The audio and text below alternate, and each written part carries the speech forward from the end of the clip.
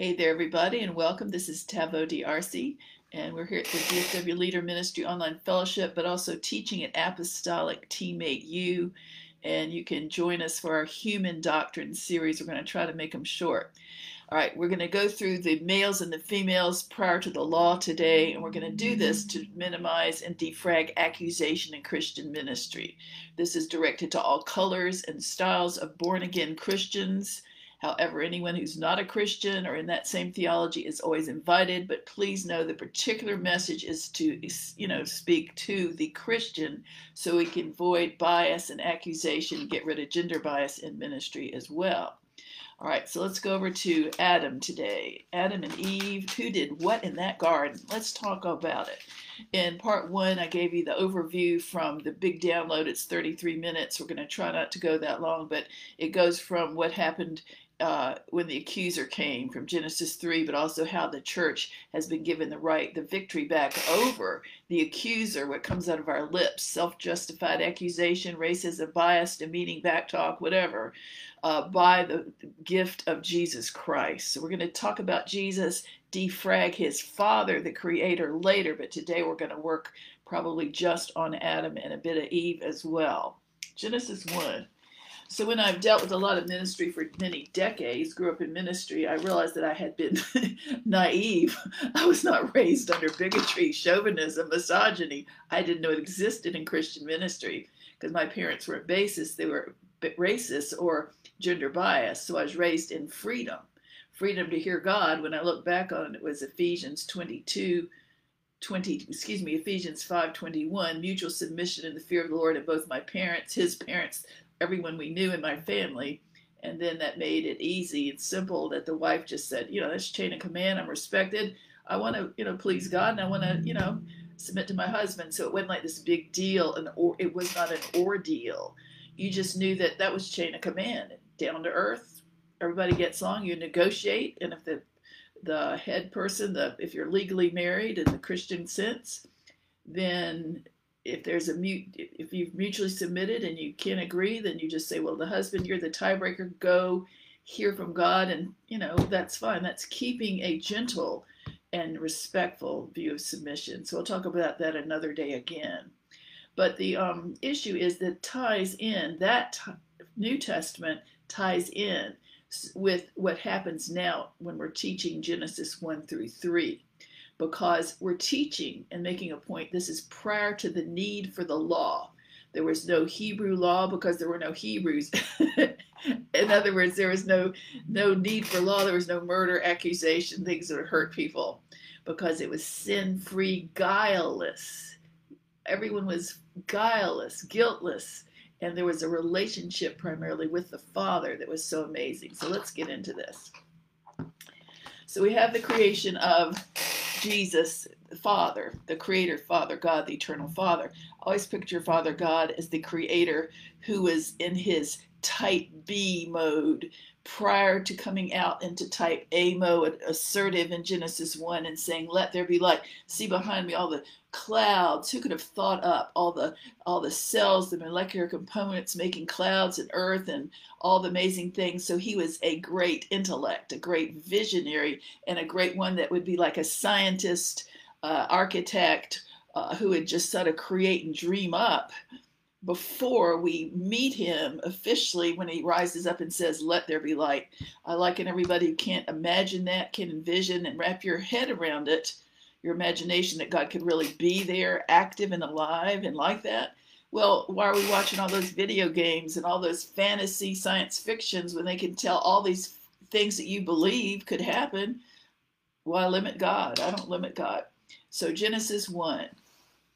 We look at the formation of the heaven and earth, and then we look to where man is mentioned, the humans are created. This is human doctrine, all right? In chapter 1 of Genesis, and it is in verse 26, it says, and God said, let us make man in our image, in our likeness. Let them have dominion over the fish of the sea, over the fowl of the air, over the cattle, over the earth, over the creeping things upon the earth. All right, so I'm not going to get into all that, but everything I say is a submitted selah for you to pick apart, think about, critique, not accuse, but to critique and see if it really lines up with the Bible. So you have your permission, and I have the permission to think unusually if that need is needed. All right. So Father God said, let us make humans, mankind in our image. The use of the word us is Father, Son, and Holy Spirit. The triune God, all right? In our image, their image. It said Jesus came representing the image of his Father. That's a huge theological discussion. I will not get into that. We're not going to go there. Don't have time. Keeping it to Adam today. So God formed, and he said, let us make man in our image. There was a human creation, the first ones, the prototypes. And it said in verse 27, so God created man in his own image. That means the human race in his own image. In the image of God, he created them, male and female. But I'm teaching today, I'm teaching plain old, basic tradition, born again, Bible believing man and woman. That's what we're teaching. That's my field, all right? We're teaching it to defrag accusation, fear, false theology, hate speech, things that are disrespectful to anybody, even if they have a different theology, if they're not a Christian. It's really important now to get rid of that fault-finding accusation and respect all kinds of people, even when their theology is different. And see, I'm not a controller. I don't have to have my way. That's why I let you, I think it's important that I encourage you to hear God for yourself. So I will do the same. All right. So we see the point is God created man in his own image, in the image of God. That's a huge topic. I can't envision the image of God. I really can't. And that is not my topic here. All right. God created man in his image. In the image of man, he created originally organic male and female. All right. And God blessed them and said, be fruitful to them and multiply, replenish the earth. That's why they had male and female, to replenish. All right. It was a relationship. No theology, just relationship. One with God, one with each other. No friction, no fighting, no harmony, no bias. All right. God created man in his own image. He created male and female. He blessed them, and he said to them, be fruitful and multiply, replenish the earth, subdue it, have dominion over the fish of the sea, over everything. And then he gave them all the wonderful things in the earth. And that is a huge passage, but you can read it for yourself. It goes from that point in Genesis 1 to 2, and it talks about that the Lord planted a garden eastward in Eden, verse 2 of chapter 2, and there he put the man whom he'd formed, and a river went out of it, all these amazing things. It was organic. Everything was ergonomic seating. Everything was no human additives, false synthetic, anything. It was just a beautiful creation, no sweat, no problems. Everything was gorgeous. You could eat off the ground if you wanted to. No germs. All right. So then we get to an interesting part. It said the Lord put the man in the garden and put him. Now this is skipping time frames because he says he's talking to the man. He put the man in the garden because, as we know, it comes later that God formed the man, the human man first, Adam. All right. Then out of Adam comes Eve through his DNA. All right. So we're going to teach that, and we find it here. Chapter 2, it says God put the man in the garden to dress it and keep it, to give him some work. And the Lord God commanded the man, you can eat of every tree. This is a very big deal right here. Chapter 2, verse 16. And the Lord put the man in the garden, not the woman yet. And he said to the man alone without Eve, nobody there rustling in the bushes to distract him, he said, but of the tree of the knowledge of good and evil you shall not eat, and in the day that you eat it, you shall surely die. So there is this gap that is not taught. And the gap is huge because many people, through tradition and passed down false theology and logic, presume that the woman is guilty and sinful and wicked.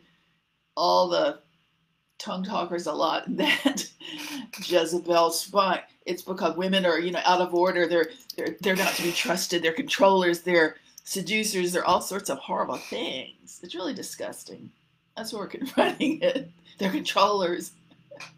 So we're just pinpointing some doctrine and submitting it, of course, as a respectful zealot, just to clear up this stuff. It affects children, it affects women, young women, teenagers, grown-ups. It affects a lot of people that are true Christians in community, and it cannot be any longer tolerated. False teaching, the scowl of false accusation in Bible theology. That's the issue. So we put our finger on this big deal. All right. Adam's by himself with God first. He's put in the garden. God says directly to Adam, here, son, you can have anything you want. You can. It's going to be great. Just don't eat one tree. That's it. The knowledge of good and evil. Eve is not there. God didn't want a puppet. He wanted a relationship. He said, I want somebody that will prize me and love me. Even if I've given them everything, I'll have one little test to see if they really love me more than their own self, their own, their own choices, their own pleasure. I just want to see, says the Creator God, who really loves me. And that's the bottom line for everything, in which we all have our choices, even our mistakes. It's who are we going to please? I have to work on me, you work on you. That's it. So in chapter 2, we see this crux in teaching that really matters.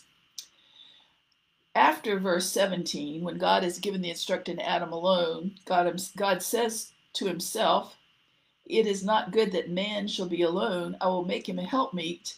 And out of the ground the Lord formed every beast of the field, and he brought them to Adam, and so forth. So what happened was, let's skip down to verse 21 of chapter 2, and the Lord caused Adam to have a deep sleep. And while he slept, he took one of his ribs and closed up the flesh. And then he made from the rib that he'd taken from the man, the woman, and brought her to the man. All right, so we have another really big point. Here we have Eve taken out of the DNA. Chain of command order, not control, not a slave, not a waitress. Chain of command order, but also the same DNA. That means she's not second rate. She's not second class. She's not low class. She's not prone to any more things to get into mischief or sin or evil than Adam himself. It's the same DNA, okay? The reason I'm saying this, I had never met a culture of just warped, perverse Christian subculture of demeaning chauvinism and cultural woman enslavement, or I don't know what it was. It was just like disgusting. So I thought, I didn't know this existed. I'd come from the East. Had never met that really big bias. I thought this is something, God had said when he told me to study his body, the Christians, age 24 until now. He said, if you come across anything that hurts people or hurts my good name, my safe good name, more than three times or more, you to teach on it. Well, I got this many more times, and I just didn't. I thought, man, this is God putting my heart for this new move of God. This is not the old area. This is not the old snake in the grass area in Christian leadership. No, it isn't. It's not the good old boys will be boys, Eli Temple priesthood either. Let me make it plain.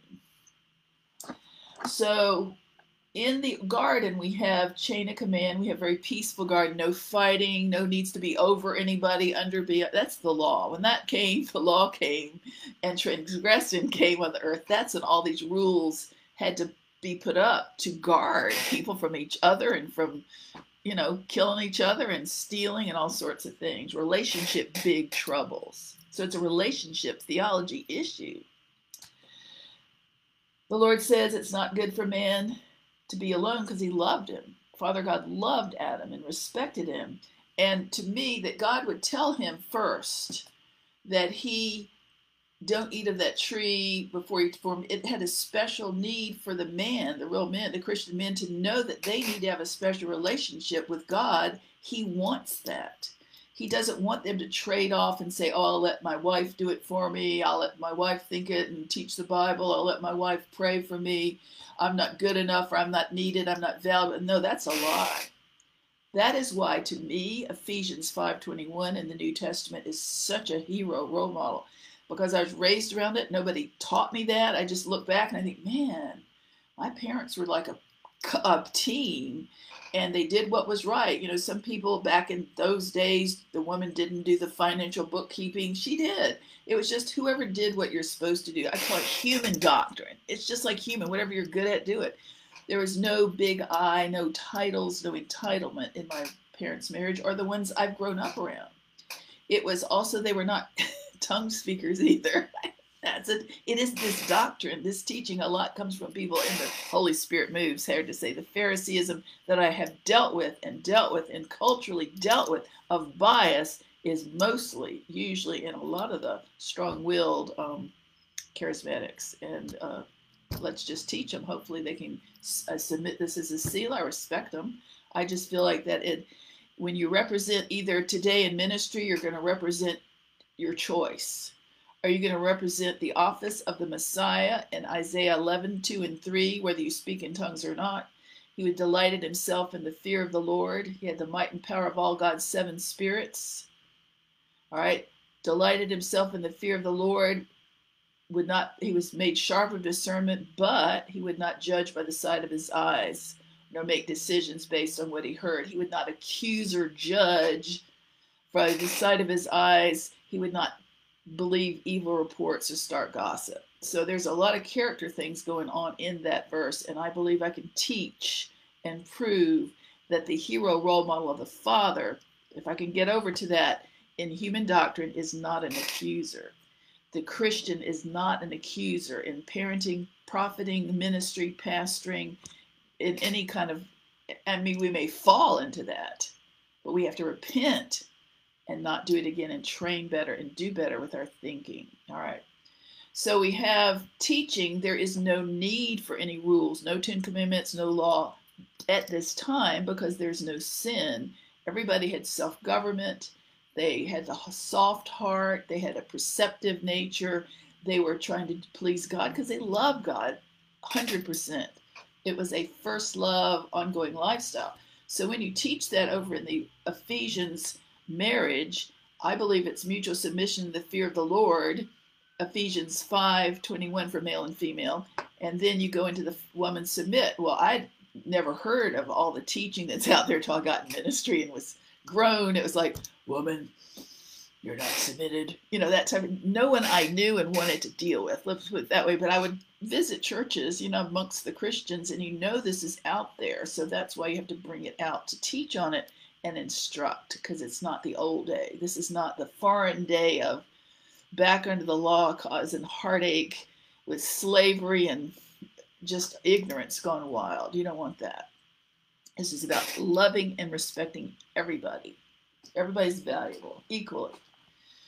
All right, so we have God make the woman out of his DNA.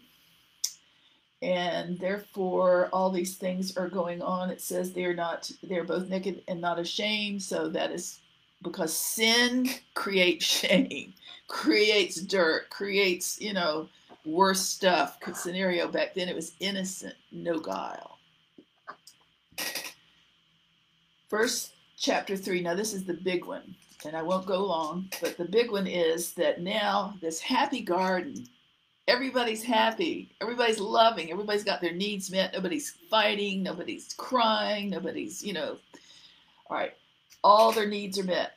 Well, guess what? Something has been going on, and we read about it before and taught about it in Revelation 3, the mutiny in heaven, the first worship leader, the big Lucifer, Satan himself, is trying to take God's place. He's jealous of God, accuses God, starts a mutiny with all the angels, and then in Revelation 12, 7-11, you can read about it yourself, he's thrown down onto the earth.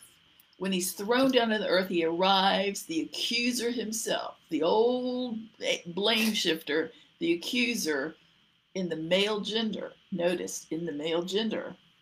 He's thrown into the earth and he lands in the garden in a serpent suit. No, it isn't funny. It is funny, but okay. So the serpent, to me, is beguiling and manipulative and controlling and constricting and deceiving, all the things you'd think of as a demonic person or the heart of evil. It's similar to the Leviathan, sneaky snake of superior pride over in Job 41. You can read that. So the serpent, the sneaky snake, comes down. He's really angry with God.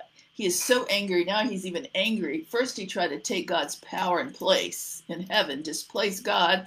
God was not fooled. He's bigger. He threw him out. So now he's really mad. He wants to wreck the whole creation, the plan of everyone having fun forever and beautiful life and no problems and no cares and no tears. He's coming down to do it a different way, to sneaky snake in and accuse. And this is what happens with relationships. It's a relationship issue. All right. So the serpent was more subtle. He's a sneaky snake.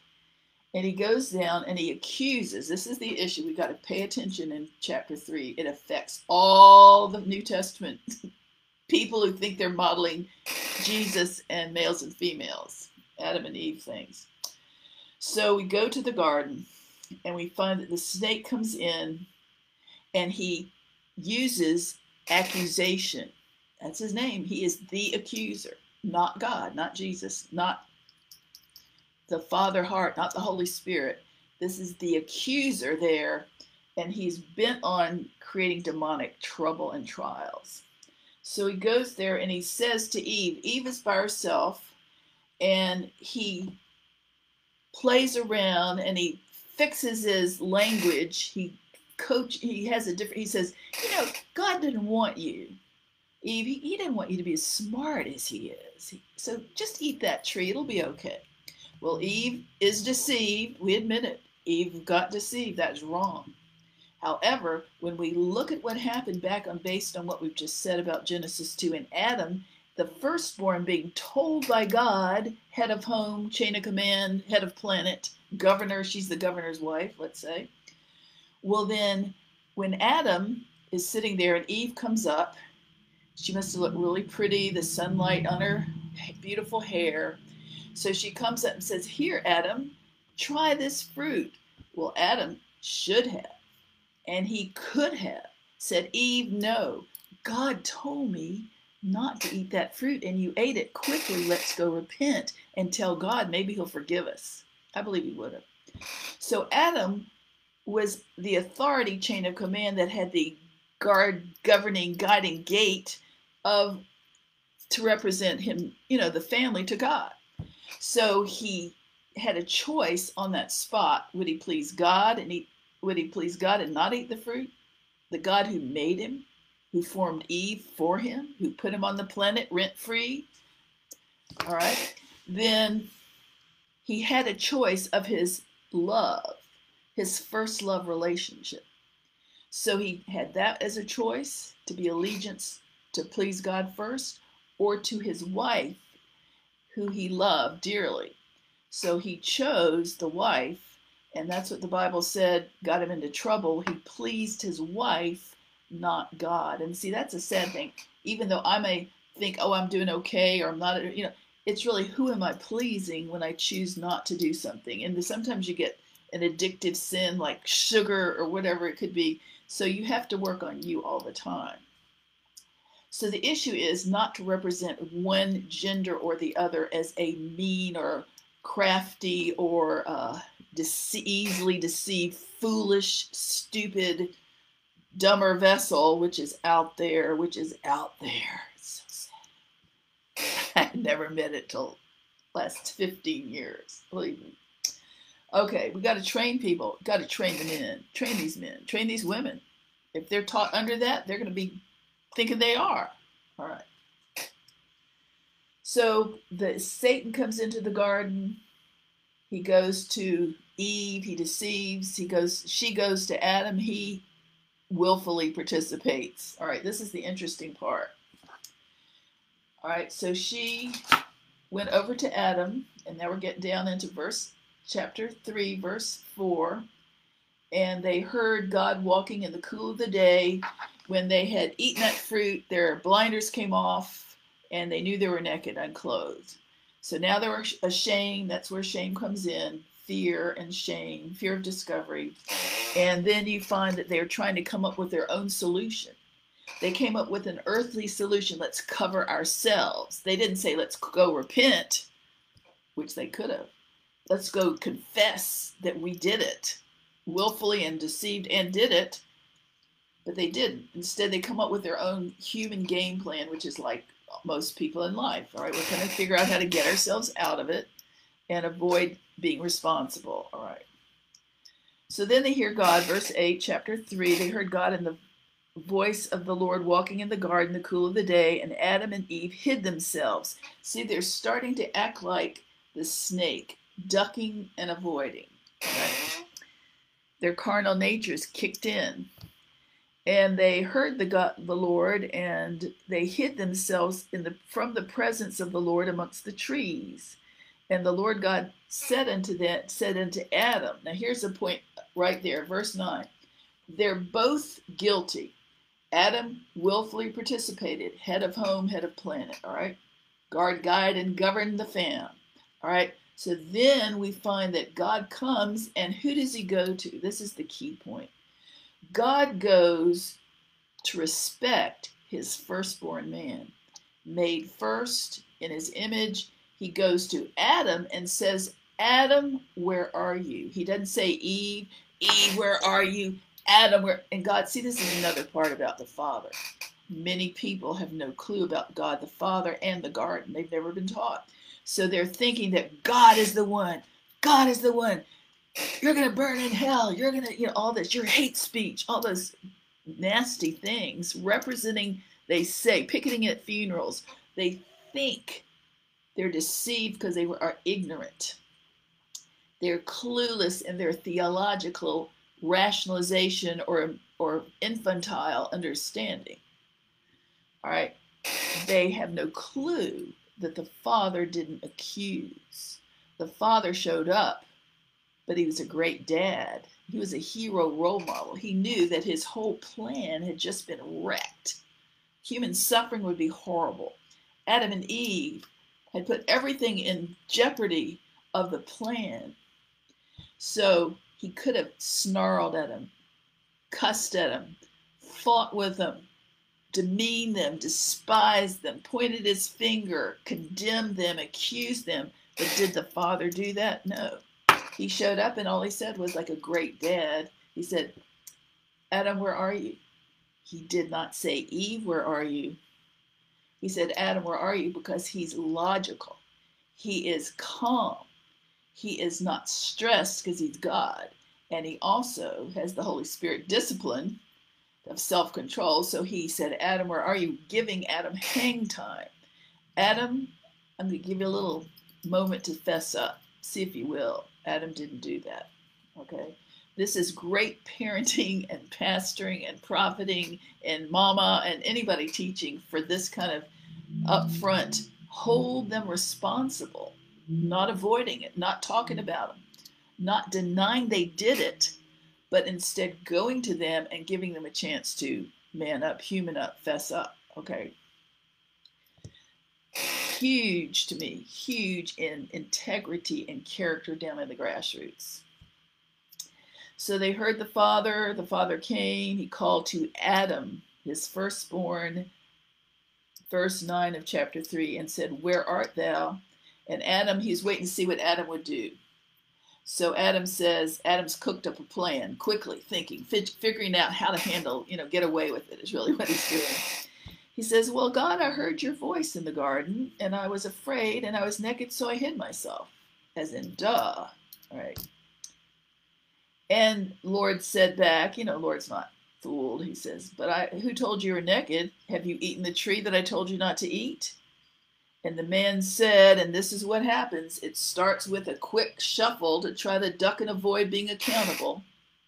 A relationship manipulation. Adam is starting to represent the snake by manipulating God, like people try to manipulate other people in ministry or other people, right? So he said, verse 12, it was the woman you gave me, God. It was the woman. He starts not to just con God and duck and avoid, manipulate through skill, art, dark art, abiding relationship theology gone wild. Now he says, I'm going to blame shift, accuser, blame shift, get the heat off of me onto her. his beloved wife who he wanted to please more than God. So we see mixture, we see a lot of confusion, a lot of big deals of relationship issues in the first, just these short verses of chapter 3.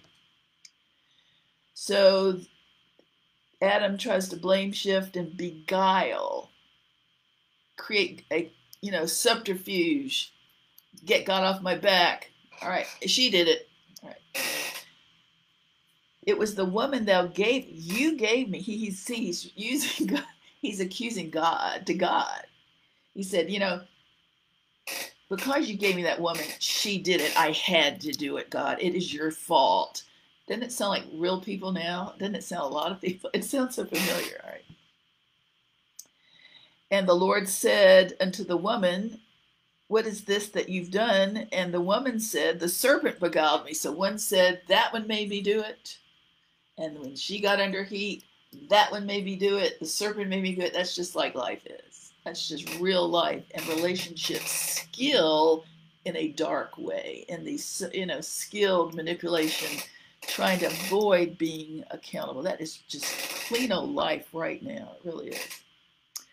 So we're going to stop at this one. And, we know there's a curse that happened. They're kicked out of the garden. And the worst thing that happened, that this sin, this iniquity, gets worse and worse and worse. And it goes down to their children in verse 4. We'll talk about that as another relationship, human doctrine, the next time. God bless you. If you have any questions, write me at dfwleader@gmail.com. God bless you. This is Tavo DRC signing off for now. Bye-bye. God is good.